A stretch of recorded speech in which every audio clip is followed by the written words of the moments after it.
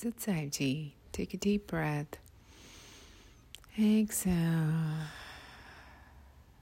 Relax your shoulders, soften your face. Today we are going to talk about a story which is actually a very short and sweet story. So, there was a mom who had, a kid, a young boy, and he used to give her a lot of trouble. Not so much for, that he was doing anything bad, but trouble in the sense that he is used to eating a lot of sweets, candies, right? And then the mom was really not happy with this thing because she really, the candies can spoil your teeth and all that. And, the mom is a mom, so she needs to worry about something. That's how moms are. They always find a thing to worry about. So anyways, so she was really worried about, and then they had this monk, and, they have this belief system in the monks and all that. So one of the times she took her kid to temple to this monk, and then she said that, my kid is very good. He does everything, he studies well and he plays well and this and that. But there is only one bad habit. He eats a lot of, sugar or sweets. So can you just ask him not to? And I know that he respects you a lot. And if you actually tell him, he will not do that. He'll stop eating that much sweets and all that. So monk said, sure, I can do that, but come after 10 days. And then I'll do that for you. So mom said, sure. And then, they went back. And mom thinking, okay, our monk must be doing some great prayers and this and that, or I don't know what he'll tell. Maybe he's preparing a lecture, and so now she was worrying about the monk, his response to kid. So 10 days passed by.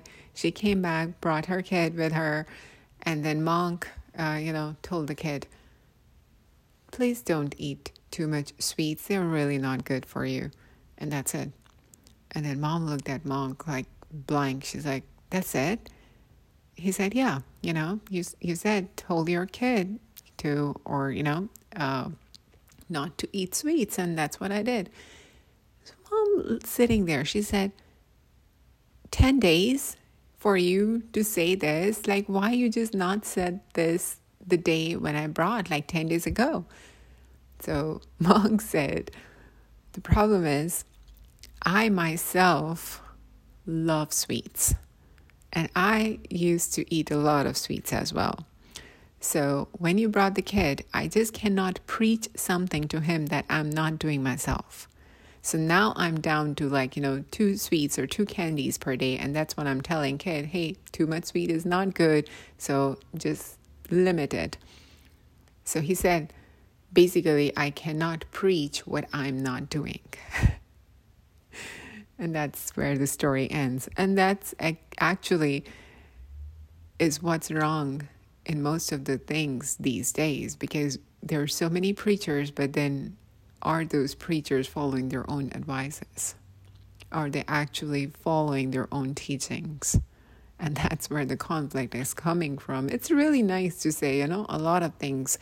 Oh, we should not do this, or we should do this, and, this and that. But how many times we follow our own advice? It's easy to preach, it's easy to teach, but it's hard to follow what we are preaching sometimes.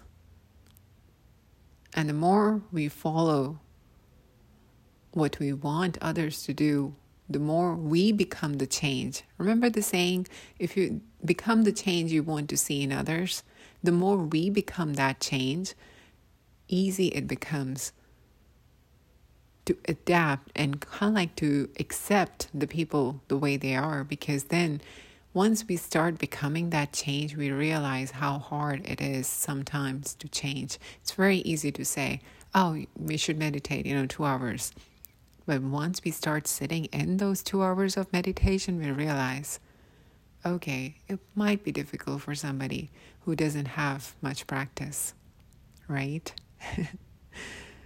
So, yeah, just be mindful. Whatever we are telling others, are we up to do that thing? with that thought, I'll let you go.